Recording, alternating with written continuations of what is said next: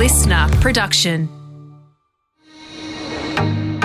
Hi, I'm Helen McCabe, founder of Future Women, a club helping women to connect, learn and lead. Over my career, I've run teams inside newspapers, edited a magazine and launched my own business. This has meant building a team from scratch, leading through difficult times and managing the odd crisis. I've never had any leadership training because I thought you were either good at leading or you weren't. I thought being decisive was a key metric for success. I was wrong, and it led me to make simple but avoidable mistakes. In this series, I'm doing what I should have done years ago, reaching out to people who I admire, who have also successfully run teams across all types of industries. So I can ask their advice on some of the common leadership challenges. It's widely accepted diverse teams are more likely to be successful. It's certainly proven to be true when it comes to profitability.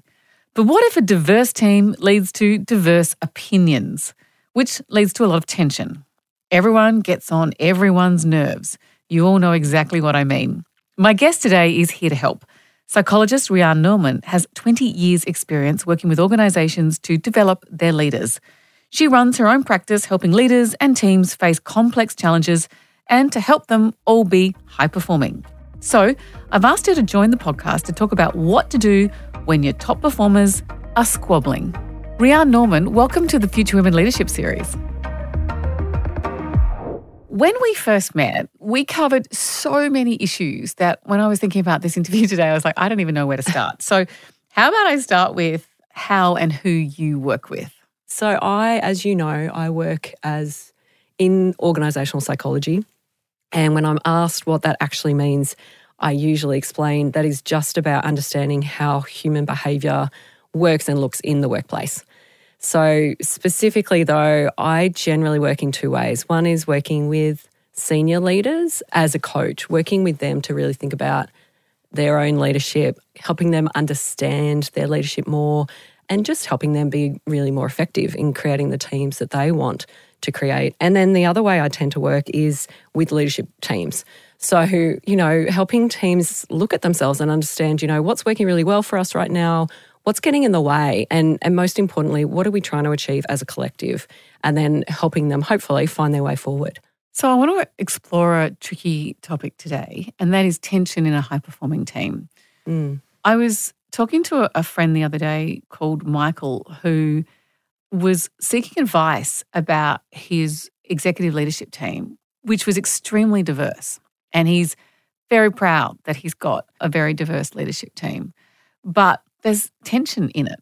And that was an unintended consequence. But in many ways, it sounds completely logical that if you've got diverse opinions, you're going to have diverse teams. That's right. And the tension ensues, right? That's spot on. It's really common. I think firstly, we've got to shout out to Michael because, he's done well then to create consciously a diverse team. That's definitely something we talk to leaders to bear in mind. And it is logical. We know easily, the amount of research that points to having diversity in teams, and diversity in the very broad sense, right? Not just gender diversity, of course. But, the value of diversity in teams in terms of beating groupthink, in terms of bringing more breadth of experience, increasing innovation in teams. So there's obviously a lot of value. But of course, when you throw a whole bunch of people together and expect them to work cohesively, and they are very, distinct individuals with different outlooks on life, of course, you're definitely going to get some tension there. I guess the trick here is that tension is not always bad. And so how, as leaders, can we work with that tension constructively? I think that's the key. It made me reflect on one of the reasons then that you might get an echo chamber or you might tend to employ people that are similar to you is because if you've got quite a lot to do and you've got a clear vision for it, the simplest and fastest way is to get a bunch of people that are just going to agree. Yeah, that's right. And I think it's a trap. I think that happens in two ways, Helen. There's the first is, we all actually are sort of vulnerable to what's called the similarity bias, the like me sort of trap. And that is, we know the feeling when we sit down with someone for the first time, be that a candidate for a role in my team or someone socially, and it just flows. There's that instant click and rapport, and not always, but often that can come from there's a lot of similarity in terms of our perhaps background or the way we view the world, or we've got shared common interests, common ground. It's tempting for leaders to kind of lean into that and sort of hire for people that they do have that sort of flow with. And I think the second way that it can happen as a trap is what I hear described as we're looking for culture fit, right, in the team. We want to bring in someone here, particularly if a team has been existing for a while, there's been some long tenure there and things are smooth, they're working. We want to bring in someone who will work with us. It'll fit, they'll gel. And of course, yes, it's very tempting to go for that candidate over another one because we've got to get stuff done here and we can't risk, rocking the boat. But of course, that does sort of lead to the echo chamber you describe if we're just hiring for this homogenous sort of profile of person. All right, so I've got my high-performing team and there's tension. I don't have a lot of spare time to manage this. And if you're like me, not a lot of patience for it either. What do you do? It's tricky. Leaders are spread so thin and often they've got busy, to-do lists themselves and then they've got this whole bunch of people that are looking up to them and often there's a bit of this tension or, dynamics are playing out. So it's like part of you might be thinking, can't you all just get along and sort it out yourselves? I think partly we need to take stock though, and I do encourage leaders to just pause and think about their role in this, that there is a responsibility, a part of the role that they have as the leader of this team to help the team not hold their hands and make sure everyone's playing nicely, but to create the right environment so that people are working constructively together. They don't always have to be best friends. But I do have a role as a leader to make sure that the environment is right. And so I think, if you find yourself in this situation and your team aren't maybe getting along as well as they could be, I think it's helpful to try to pinpoint, what is maybe the root cause here and what exactly is going on. So whilst you're busy and delivering, I think try to observe the team at the same time, see it playing out in action, whether that's when the team's together in a leadership team meeting or whether you see particular dynamics between maybe 2 or 3 people. But I think it's helpful to note, there's different types of tension. So is it that there's this relational, interpersonal tension, conflict going on, and maybe that's just a function between 2 people and they just totally clash? That is difference in values, difference in personality type, whatever it is. Maybe it's relational. That's good to know, and that's very different from something that I would describe as task conflict. So that is something, it's actually, they don't have a problem with each other as people, but there is tension because we have competing priorities or we've got very different ideas about how we should be delivering this outcome as a team. So I think it's important to distinguish between those 2 things because that then allows you to take an appropriate approach to address, the root cause of those issues. Well, let's take the latter then, where it's task-orientated tension. I'm the boss. Is there a world where, because I think I've seen this before, I think that's excellent. Task-orientated tension in my leadership team means, a bit of competitiveness. It's okay. What do you say? Yeah, so I think there's merit in that thinking. I think it's the difference between when is that healthy and when is that problematic. So let's look at it when it's healthy. We know that healthy task conflict and how it looks in practice, for example, is when we can challenge each other to say, is this good enough? Or are we accepting the status quo here? So I think that's an example of behaviour that as a leader you would want to encourage, you would want to foster and allow the team to play out a bit. So that challenging each other around, could we be doing this better or differently? And that's not about pointing the finger at one person on the team and saying, you're not doing good enough. But as a group, can we ask ourselves that question? I think that will bring about tension for sure. But it's the right sort of tension for a team that needs to grow and continue to improve. I think another version of that healthy tension is what I describe as sort of having frank debate of ideas or of issues that are happening. So that frank debate means we can sit around a table as a group or have, one-on-one dialogue with each other as peers and say, right now, we've got different views on this particular idea. You've brought a particular idea to the table. You think we should spend this money around a technology upgrade, or I think we should spend that money around marketing campaigns. And, let's have a frank and open conversation about the merits and about the risks and, talk about it in a calm and constructive way, noting that my idea is not me. So I need to delineate those two things. And also, I know that even if you disagree with me, I can count on the fact that you respect me and, that there's merit in my role and my contribution here. So I think as a leader, you're right, that tension is really helpful and important as long as it stays in that healthy zone versus tipping into that problematic zone that we've all experienced at times. I'll get back to the personal conflict, but how is my idea not me? I think this is a really key one. I see it come up quite a lot. Actually, Adam Grant talks about this in his book, Think Again. He describes this importance of all of us, whether we're leaders or not, that, we can attach our ego to our ideas sometimes that, if I've made a suggestion and others criticise it or, there's very good merit behind it, but actually it's the wrong time. I think it's important that we just allow ourselves to recognise that I can come up with a suggestion, and if that suggestion isn't, going to be the one that the team run with right now, that's okay, that it's not necessarily criticism of me inherently.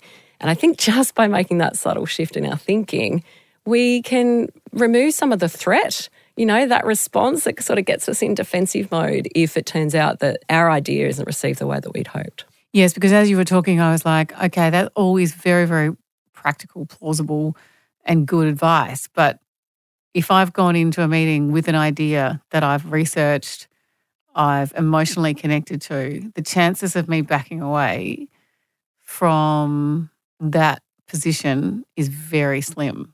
But you've just given me the answer. Well, it's interesting because then on the same hand, we need people who are passionate and who are going to be advocates for their point of view. And, especially women, and that's something that, I do see and talk about a lot. So I think, the takeaway might be, of course, have your ideas, research the hell out of them, be prepared to present them, but you don't have to live or die on that hill. So it's having some wisdom around it. And I think as a leader, making sure that the whole team appreciates that this idea is not about the idea itself, is will it help us to achieve our collective goal? So everything should be evaluated against that. What are we ultimately here to achieve as a group? And whether it's an organisational mission or a deliver a project or whatever it is. So if we can lift our sights to that ultimate goal, that I think allows us to say, okay, well, this idea was one idea. Others, this isn't the right one for right now, but, we have to remember what's the bigger picture here too. We did an interview about a month ago with a head of a radio station, Tom Malone, and a former executive producer of 60 Minutes and Today Show, etc. And he was an excellent advocate for leading through consensus, setting the strategy, setting the framework. And if it didn't fit into that, then you've all signed off on this. Then, it's easy to walk away from an idea if you agreed to the original idea. I'll jump in on that because I do think there's beauty in that idea because it offers a way forward and it offers a foundation for teams to say, right, we're all on the bus, right, with this thing that we agreed. So we can come back to that as our safe point, as our compass. The challenge with that is I think a lot of teams need to work through, and the leader has a big role here to play, around decision making. On what things do we all need consensus? And there might be some key ones. And many things, though, won't sit in that bucket. So if you think about it, we've all got our respective roles to play and our respective accountabilities. So what am I ultimately, on the hook for, and what can I make a call on? By all accounts, I want to hear people's views, but I might choose to disagree with you and make the call, and that's okay because we've set that accountability and that decision-making authority in place. Without that clarity of what do we need consensus on versus when can I consult, but ultimately it's this call is my call. And once we've had the discussion and I've made the decision, well, we all need to then be supportive because otherwise you get that sort of, out of the room, passive kind of resistance, which only just eats away at teams' trust and productivity. So I think it is quite a nuanced one, but I think decision-making clarity is a really key one for high-performing teams.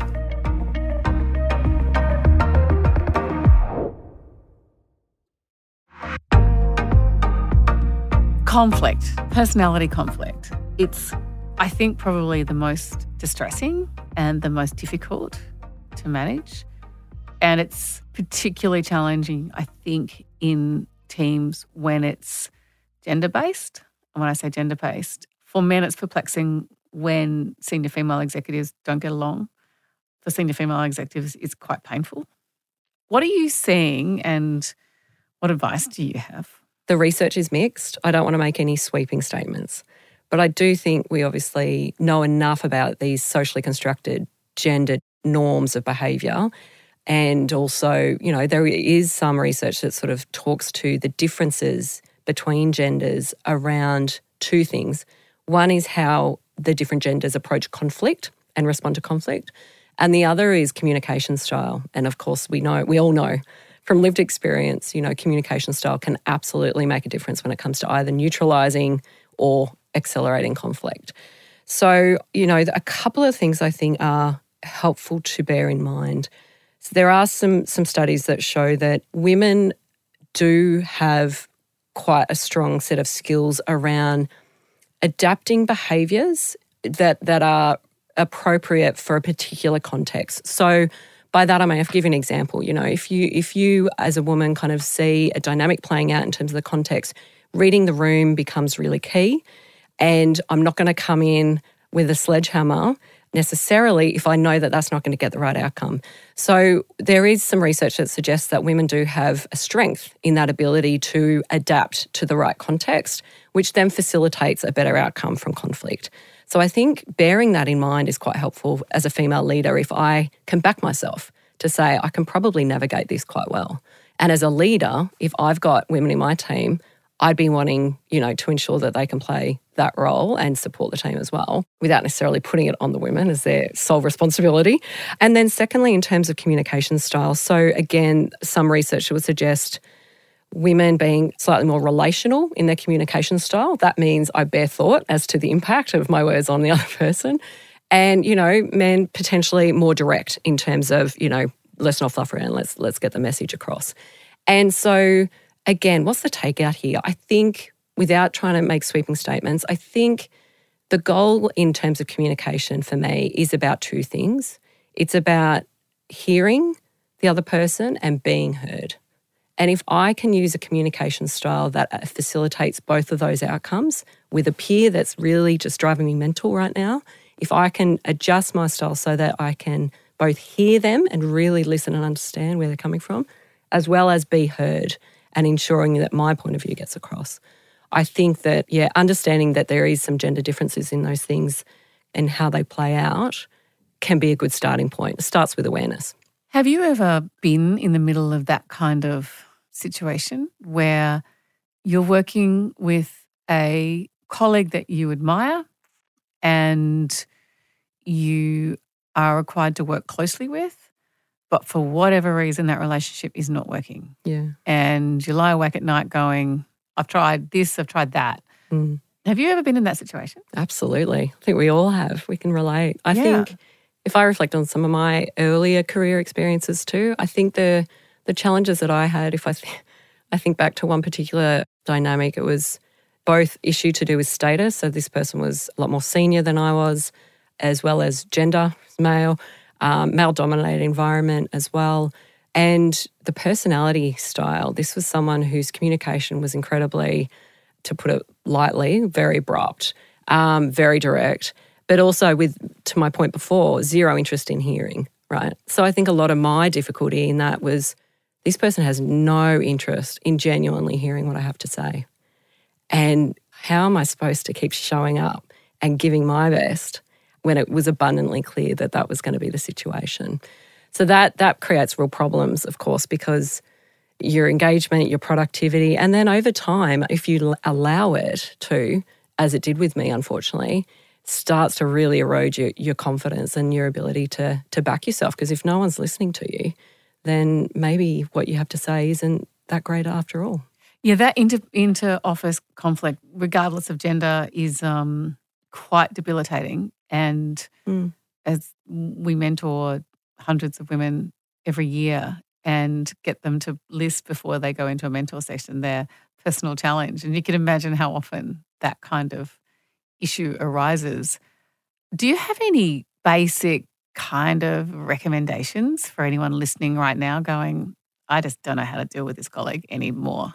And I'm trying. The assumption here is that we're trying to make of course the situation better. Yeah. Yeah, absolutely. Good intent, right? And I think this is the thing, there's often is good intent, and no relationships, start out this way. So that's the other thing, is how did it get to this point?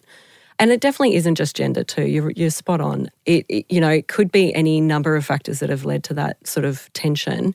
And to that point, probably my first point of advice is actually that, the root cause, trying to pinpoint, think back, what is really going on here? What is it that is making me feel really uncomfortable?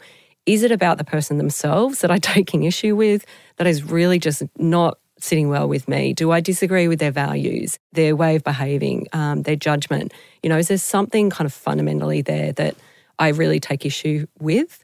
And look, if that's the case, that the advice then becomes about, well, is this a relationship you can avoid or minimise, or is this a relationship you've got to make work to help you deliver in your role and to deliver what the team needs to deliver? So if it's the latter, I think that presents a whole other set of things to have to navigate. Do you talk to your leader about this? How do you get advice from others who seem to get along with this person? How do they work with them? But most importantly, if I am going to be in it for the long road, how do I manage my own boundaries? How do I protect myself? Because if my mental health or well-being starts to get impacted, or my ability to do my job gets impacted, that needs to be a non-negotiable. So that, I think, requires some real intervention, whether that's, getting some mediation or some help from your leader, or trying different strategies. So I think sort of stepping back out of the day-to-day where we're just all under pressure, let's be honest, and actually trying to have an open conversation, what I'd call a reset with that person, and just frame it up with them to say, something at the ends of, like, I've noticed lately that we're not quite on the same page. Can we spend some time just understanding? And then I'll always start with, help me understand, right? How are you finding things? What's happening? Is there anything I can be doing differently, etc.? But very quickly being able to then sort of pivot and say, here's some things that I think would be helpful for us moving forward. So I think, don't underestimate the value of just sort of trying to have that reset if it's not that real personal kind of dynamic that we were having problems with before.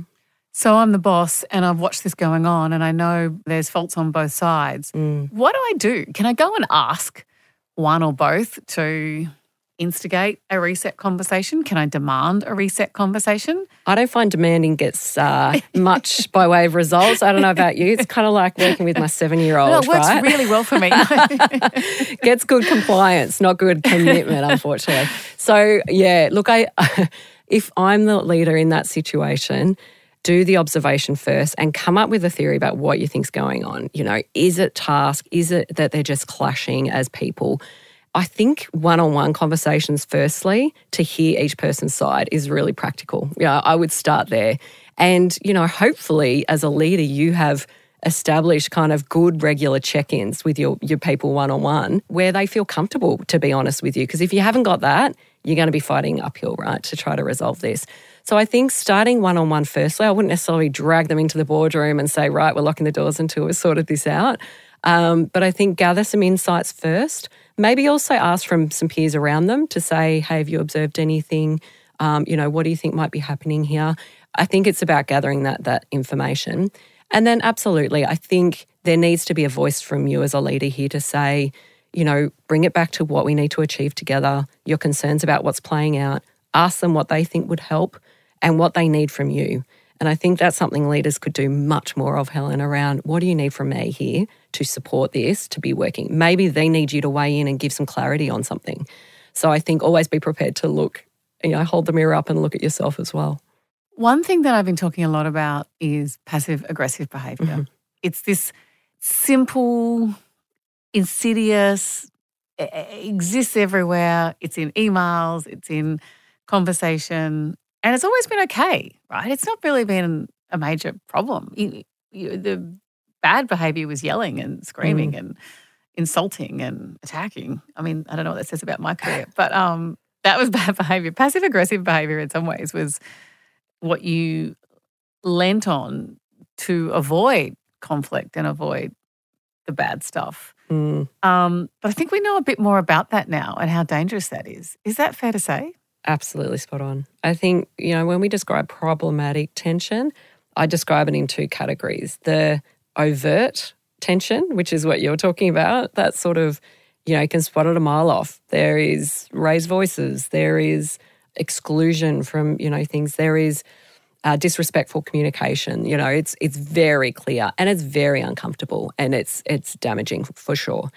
But the beneath the surface tension, the stuff you're describing in that sort of passive mode is equally insidious, both actually in terms of eating away at a team's trust and therefore their ability to work constructively together. If there is a whole lot of back channeling happening, if, I on the one hand, agree with a decision in the meeting, but then very quickly I start resisting it out of that meeting, that sort of passive infighting, it holds the team back, but it also gets people second guessing each other. It breeds cynicism and skepticism. It makes people feel like they don't know if they're walking on solid ground with another person. So I do think you're right, it's equally damaging, and I think we've learned a lot more about it now. So I think, again, it comes back to, as a leader, how can I make sure that I fight against this passive aggressive stuff in my team? So what are the practical things that I can do? Yeah, I think we could probably do a whole podcast on just that alone. So I might open the door to inviting you back at some point to explore that more fully. Sure thing. But I also just want to talk briefly about finding space to decide what to do next. This is something that you're a bit of an expert on, and also something that I get asked a lot about. A lot of members are, and I think possibly it's post-COVID or during COVID, looking for work that's better suited to them. How do we find the space to know what we need? This is an issue I have a lot of empathy for, not only because I've been there like most of us, but because I am seeing it and hearing it a lot over the last 12 months particularly. And I think the word you use, Helen, space, is the key one, because it's one of the things that we have very little of, particularly mental space, right? So a couple of things that I'd suggest. I think when you're in an environment that is difficult, if there is a lot of tension or you don't feel like you belong or it's just not doing it for you anymore, you're not feeling an opportunity for growth and engagement, I think it can be hard sometimes. It feels like it's an all-encompassing sort of bubble, and we sometimes lose sight of the fact that for many of us with privilege of choice, there are other options out there. And so sometimes we need to force that space to be able to, give rise to what those opportunities could look like. Now, I'm not saying everyone should, hand in the resignation and just jump ship the second they're feeling dissatisfied. But I think we can create that space in different ways. So whether that is taking a physical space, physical space break, and that might mean, going out into nature. For a lot of people, that's helpful, going for a walk. For others, maybe it's about a change of scene, like have a weekend away if you can, or just get out of town. Or I think sometimes a change of scene can really help. But also you need to create some sort of way of having some self-reflection. And, I think the questions that I would try to encourage people to ask of themselves are, what is it right now that's creating this lack of satisfaction in you? Is it the work that you're doing? So is it work that just doesn't fulfill you anymore? Or you're ready for something new, but it's not coming? Or is it the environment? Is it the people you're working with, the culture of the organisation? Is it something whereby that's the, you'd be happy to keep doing this work, but it needs to be somewhere else? So I think even that can set you on a direction there to say, well, what could different look like? What would I be looking to do here? If it's, I'm happy where I am, but I just need different work, have a conversation with, your leader or someone around, what can we do here? I'm ready for growth. I'm ready to do, can you give me an opportunity there? But if it's looking elsewhere, this is where I do encourage people to, after they've had the mental space and the reflection, who else can you reach out to? And I'm a big proponent of using your network, using those people in your world who know you, who will challenge you, and have those open conversations with them to say, not necessarily give you the answers, but just to call you on your stuff and say, are you maybe discounting yourself here, or do you need to kind of push yourself further beyond your comfort zone? So having the space to think these things through and then using those sounding boards that you can really trust and rely on, so helpful. You said you've been at this point in your career. What did you do at that time? Had a few little mini breakdowns on some Sunday nights. Sunday nights became my, the world's caving in on me. And I did that for a long time. I think looking back, actually, Helen, it was, I stayed way longer in some places than I perhaps should have. And I hear that a lot from some clients, and I don't know why. I've got some theories about that, but maybe for another day, another episode. I think what helped me was I needed someone to sort of say, hey, are you okay? Firstly, like, this is not working for you. There seems to be, some issues. You're not yourself. So I think that personally, I found that really confronting to hear, but I think it was the call out that I needed.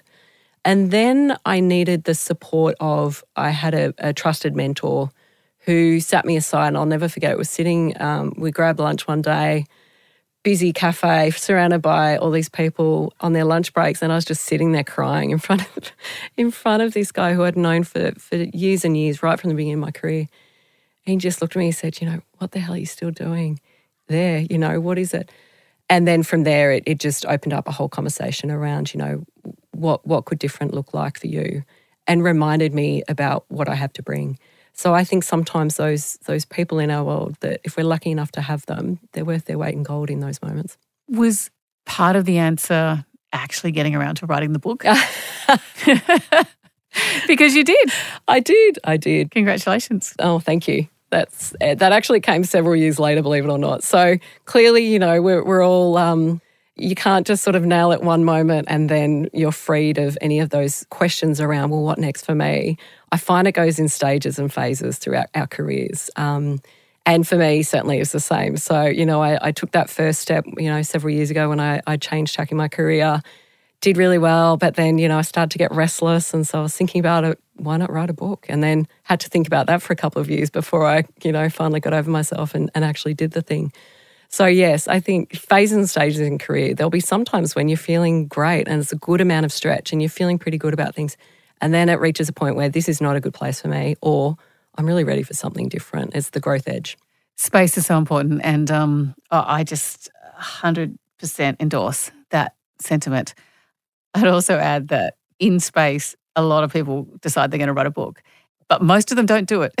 So, Rhian, congratulations on writing the book, Unlocked, and How to Overcome the Barriers to Your Best Leadership, because your advice is invaluable, outstanding, and always so on point. And I'm serious about the invitation to come back and explore some of those other concepts a bit more thoroughly. But great to talk to you today, and thank you for being a part of the FW world. Oh, you're very welcome. Thanks so much for having me. Always happy to come back to you. This podcast was recorded on the land of the Gadigal people of the Eora Nation. We pay our respects to elders past and present. Executive producer is Jennifer Goggin, series producer is Holly Mitchell, and audio imaging by Nat Marshall.